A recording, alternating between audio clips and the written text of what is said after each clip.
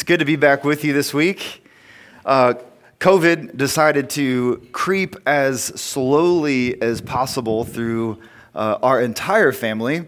And so this weekend is like the first time since the new year that we've all been able to leave our house, which is nice. But I feel like we're still learning how to socialize and be around other human beings a little bit. So be patient with me today. Thank you to those of you who texted or called, those of you that were praying for us. Fortunately, it was never more than what felt like a cold, so we were very fortunate in that way. It's good to be back with you. I know Father Chris, I owe him a debt of gratitude for filling in a couple times this month, and I was always with you online. So yeah, it's good to be back. And my wife's here. Hi, wife. Yeah. She doesn't come very often either. Some of you don't even know I'm married. It's that beautiful woman in the white on the front row over here. I got an email this week from somebody I don't know. If he's here today, we should talk after service, but I've never met this person. I wouldn't assume that they would actually be at Sanctuary based on the email I got. But basically, this person just copy and pasted what is like the welcome statement on Sanctuary's website. And if you're not familiar, it says that Sanctuary is a gathering of people seeking to encounter God as we embrace the historic church's common life and practice. Nothing crazy there. I think it actually paints a pretty solid picture of what we're trying to do here at Sanctuary. We're trying to encounter God. We're seeking the historic church's common life and practice together, and we're just going to see what happens, right? So they copy and pasted this to me. They added this line at the end of the email. If this were true, you would be part of the fullness of the church. Instead, you have embraced heretical Anglican worship. Come home to Rome, he said. Come home to Rome. It's a great slogan if any churches are out there looking. I say all of that, I tell this story, because I don't mean to shame this person. I don't think ill of this person. I do think it says something about the way that we think about each other. And it's, again, the perfect picture of what I think Jesus is getting at in today's gospel. If you've been around the church for very long, you've probably heard this text where Jesus is preaching in the synagogue, teaching in the synagogue, and he gets ran out of the temple, right? And these people are angry, they're in a rage, and they intend to hurl him off the cliff and to kill him. And if you're anything like me, the way that I was taught this text, or the way that it was always given to me, was, see, this is what people are going to do to you if you preach the gospel. It puts you directly in the place of Jesus, right? To say, as you do this, you go through life, you will have trouble. And people are going to hate you for the gospel. This is how this text was presented to me. There was never any way of approaching this text that assumed we might be the people who get ticked off at Jesus. That we might be the people who have an issue with the kind of teaching that Jesus is offering to us in such a way that we might want to kill Jesus too. But I think that's more true to the heart of what this text is meant to do for us. We're supposed to see ourselves as people to whom the gospel has come, and we've not really had ears to hear. We haven't really been able to understand what it is Jesus is asking of us, and so our response is to get angry and to resist it. When we take a closer look at this story, we're reminded that the people that Jesus was talking to were first century Jews. These were people who were on the lookout. They were on the hunt for a Messiah, somebody that was going to come and save them, somebody who was going to come and to rescue them. And here, Jesus is reading from the prophet Isaiah. And this is what Jesus has just said to them, just read to them, announcing that God has anointed him to bring good news to the poor. That God has anointed him to come and to proclaim release to the captives, to give sight to the blind, to set the oppressed free, to bring healing, to proclaim the year of the Lord's favor. All of this, Jesus is telling them, God has anointed him specifically to do this in the world. And they would be hearing this as good news. Again, these are people who are on the lookout, on the hunt for a Messiah. And then Jesus rolls up the scroll, he sits down, and there's this kind of buzz in the room, right? That people are speaking well of him, the text tells us. The text says that they're applauding him, that they're great, the gracious words that are coming out of his mouth, that they can't believe it. And then it's as if Jesus knows what everyone in the room is thinking. And so he tells them, you may think this is going to go one way, but I promise you it's going to get worse from here on out. And then Jesus tells them, doubtless you will say to me, Doctor, cure yourself. Doctor, cure yourself, which is a way of saying, prove your worth as a physician. If this really is true, if you are the one who is anointed to come and do the liberating and the healing and the setting people free, to bring in and usher in the year of our Lord's favor, prove it, right? You're talking a big game, Jesus. And so he says, doubtless you'll say to me, Doctor, cure yourself. But another way we could also read this phrase is, heal your own people rather than those people in Capernaum. We've heard these stories of what you've been doing in this other place for these other people, those people who are outsiders, and they're saying, bring all of that home. Remember, he's standing in the synagogue where? He's in Nazareth. This is hometown crowd for Jesus. And it's here that Jesus dispels any doubt about what he's here to do, what he's going to do in this place. And it's here that Jesus reminds them of these two stories of Israel's own prophets, the story of Elijah and the story of Elisha. And if you're not familiar, essentially both of these stories are about a time when one of Israel's prophets was called to minister to and to heal someone outside of the people of Israel. Someone who was not part of this tribe, someone who is not part of these people that God has called to be his own. And these aren't just outsiders by national identity. I mean, that's fundamentally true. These are people who exist outside of the tribe of Israel. But these were people who were outsiders in every way, in every level. These were widows. These were people who were sick. They didn't come from the right families. They didn't worship the right gods. They didn't think the right kind of thoughts, and they didn't believe the right kind of beliefs. So when Jesus is talking about bringing good news and proclaiming release and freedom and liberation and healing and favor, he tells those who are listening to him, those in the synagogue, all of this is true, but it's not coming for you. It's not, at least not in the way that you think it is. It's coming for those that you've decided aren't one of you, is actually what Jesus tells them. Jesus reminds them that God worked through the prophets to work forgiveness, to work grace, and to work healing into people's lives, not because they deserved it, and not because they earned it, not because they were the right people from the right places, but they were actually the wrong people from the wrong places. And even so, God works mercy into their lives. God works grace into their lives. God shows up and is present to them, to the people that he has no business granting mercy or grace or healing or forgiveness. These are the stories that Jesus uses to preach to the people in his hometown.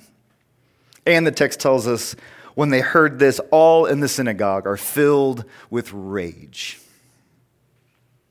The question that we should be asking ourselves, the question that we're confronted with today, those of us who aren't first century Jews, how do we hear this lesson from Jesus? How do we hear it today? When we hear about God doing for others what we want God to do for us, what wells up in us? What kind of feelings and emotions take shape inside of us when it turns out that God is doing for others all of the things you're longing God to do for you? Because if we're honest, we have a certain kind of idea, a certain kind of hope or assumption about the certain kinds of things God will do for a certain kind of people. But Jesus is telling us, don't trust those instincts. Don't trust those expectations or those assumptions that God only works in certain people's lives who look a certain way or think a certain way, who live a certain way. Because as soon as you think you've got God nailed down, and you think yourself good enough, or you think yourself righteous enough or humble enough to earn what you want God to do for you, then what God wants to do for you stops being grace at all. It becomes something that we deserve, something that we earn, something that we've won for ourselves. This is what the prophet Jeremiah reminds us today, that whatever we think or expect God is going to do, whatever we think God's activity in our lives looks like, it almost certainly isn't going to be that. Our Old Testament text for today is Jeremiah 1, and it tells us about Jeremiah's calling and commission, this very beginning of Jeremiah's life. And it tells us exactly what God has sent him out into the world to do, the message that God has given Jeremiah to take out into the world. And at the end of this commission, it says that God has put these words in Jeremiah's mouth. That the work that God is going to do, listen to this, is to pluck up, to pull down, to destroy and overthrow, and then to build and to plant. That what God is actually about in the world is way more destructive and disruptive in our lives than we really want it to be. And if you're anything like me, when I think about God's work and God's activity in the world and in my life, I almost exclusively want the building and the planting. That the building and the planting, those are markers for me that I know God is present, that I know God is working in my life, that I know God's activity is being realized because there's the building and there's the planting. This is a really fun season for Sanctuary right now. That after what might feel like, well, it is, in reality, a long time of the plucking up and the pulling down and the overthrowing, all of the kind of disruptive work that's been taking place here at Sanctuary, it finally feels like we are in a season of building and planting. And that's really fun, and that's really exciting. But again, it's only been made possible by years worth of work of all of this other disruptive kind of activity. So if you've been here for a while, you know that doing all of the plucking and pulling down and destroying and overthrowing that it takes to get to the building and planting is not always fun. It's work, and it requires patience, and it requires humility. And when we think that this is really the marker of God's presence in our lives, the building and the planting, then what we see is that God is really with us. When we think that God is really with us, that it only looks like increase, that it only looks like favor, that it only looks like blessing and growth and prosperity and all of those things that we've associated with God's presence in our lives. But Jeremiah reminds us that actually 2/3 of God's work in our lives is destructive and disruptive. It isn't the fun stuff like the building and the planting. It's the plucking up and the pulling down and the destroying and the overthrowing. And this is maybe the greatest challenge for us, not just as a church community, but as Christians in America. That one of the greatest challenges that we face is that we have all spent the majority of our lives being formed and discipled into a rival religion. We've all spent most of our lives being formed into disciples who have certain kinds of allegiances to a place. We know this as nationalism, and it sneaks into our lives in all kinds of unassuming ways. And so the work that we have to do as the church is not to catechize people, is not to teach people a faith that they are foreign to. It's actually to reteach people and to re-catechize people into learning how to participate in this faith faithfully, with our allegiances placed in the right places and our hopes set on the right kinds of things, and our openness being made available to the right kinds of things and people. It turns out that when we leave room for God's plucking and pulling and destroying and overthrowing, oftentimes what's left is simply a healthy skepticism of ourselves. And that's needed. That's necessary. This kind of posture that says, I hope this is true. Sometimes that's the best that we get. 1 Corinthians 13, which is one of our other texts for today, talks about seeing through a glass dimly. And Paul says, that's the best that it gets sometimes. And so we ought to, as we learn to submit ourselves to God's destructive work in our lives, we ought to open ourselves up to the kind of humility that says, I don't know as much as I think I know. I'm not quite as certain about the things that I might need to be certain about. And that's okay, because it leads us to be open-handed with one another. It lends itself to a humility toward one another that Jesus is inviting us into. This means that I'm free to not send those emails to my Christian brothers and sisters about coming home to my tribe, about coming back into my tradition, and instead be curious about how is the Spirit active and at work in other people's lives. The good news for you and for me is that Jesus, the Gospels tell us, he isn't all that freaked out by people who don't get it right all the time. He's not scandalized by the people that seem to mess things up pretty regularly. Jesus, the Gospels show us, he only really gets upset with the people who are so sure that they're right all the time. With the people who insist on seeing themselves as the insiders. These are the people that Jesus doesn't seem to have a whole lot of tolerance for. Jesus isn't freaked out by the sinners. He's freaked out by the people who are so convinced they're not sinners. By reminding this hometown crowd in the synagogue about Elijah and Elisha and the way that God has chosen to work in the world, Jesus is announcing this radical solidarity with not just the people of Israel, but with everyone. Even those who would be considered Israel's enemies, the people who are the outsiders, who don't belong, who haven't thought the right thoughts or believe the right things. Richard Rohr, I think, is helpful in this way. He says this: Jesus refuses the very starting point of historic religions. He refuses to divide the world into the pure and the impure, much to the chagrin of almost everybody, then and now. For Jesus, there are no postures, group memberships, behaviors, prayer rituals, dietary rules, asceticism, or social awareness that of themselves transform us or make us enlightened, saved, or superior. There are no contaminating elements or people to expel or exclude. For Jesus, everything and everyone belongs. Nothing needs to be expelled or excluded, but some do need to be rebuked for insisting on expelling and excluding. Because for Jesus, it's not a matter of protecting anything. God doesn't need us to protect God.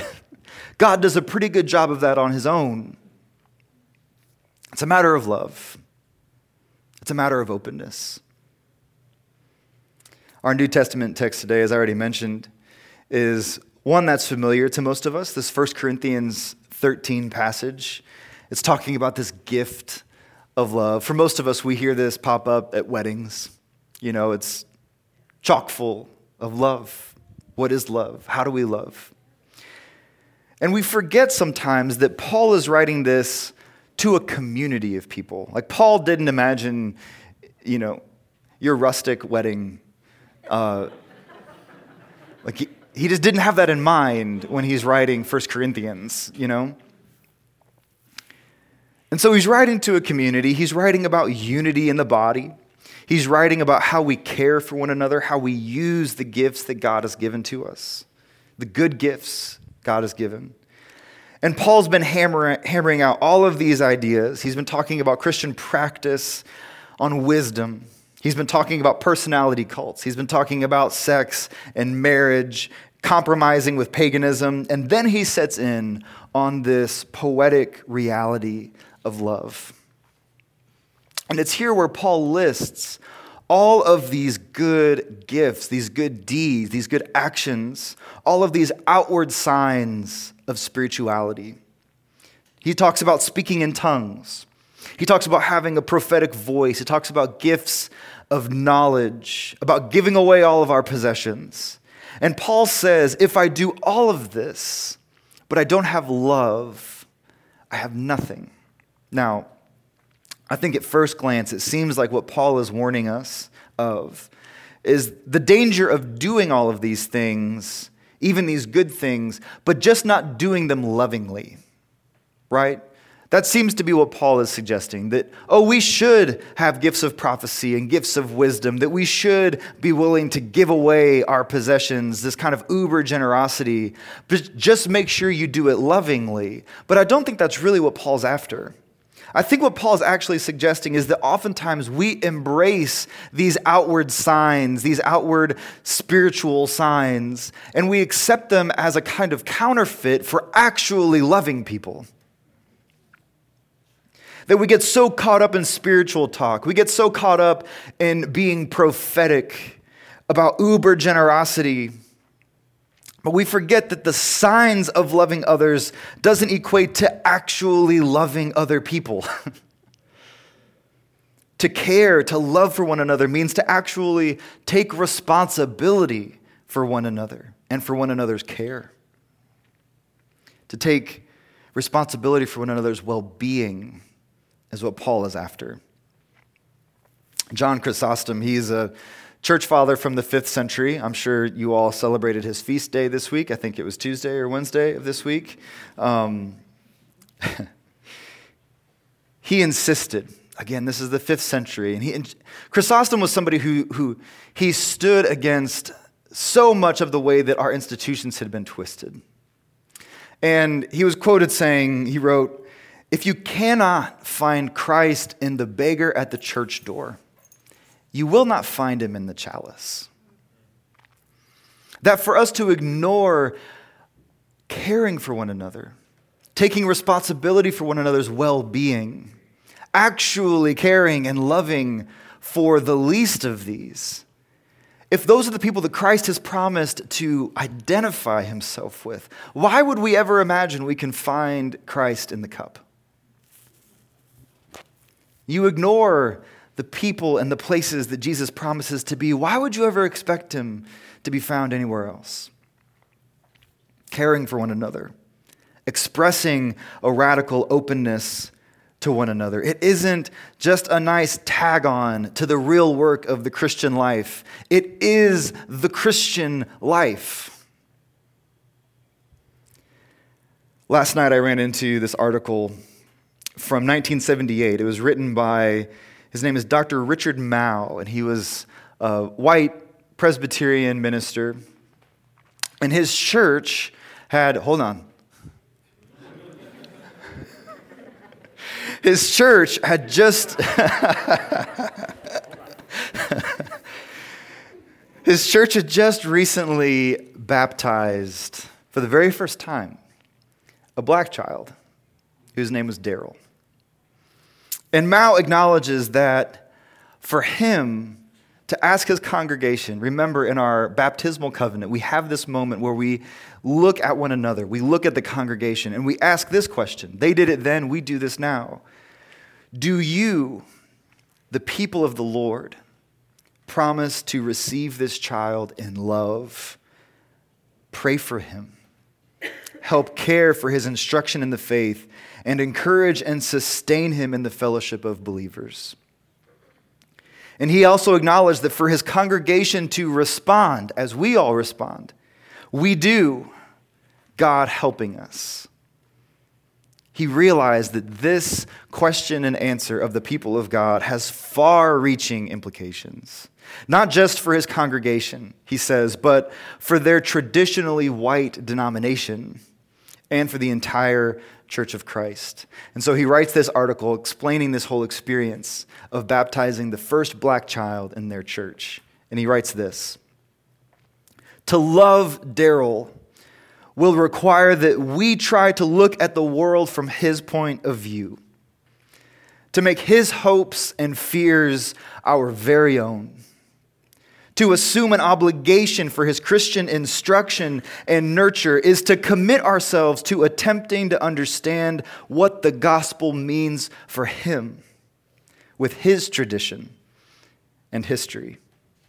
It means from here on in, we will have to keep Daryl in mind when we plan our sermons, when we write our liturgies, when we plot our educational programs. All of this will involve us in change, in patterns of contextualization that are different from those which have characterized our lives of the past." He's saying this is going to take work on the part of the community. And he says we are also going to have to pay close attention to what others are saying to and about Daryl. If American society tries to treat him like a second-class citizen, we will have to protect him on his behalf, since he is our brother and a holy nation of kings and priests.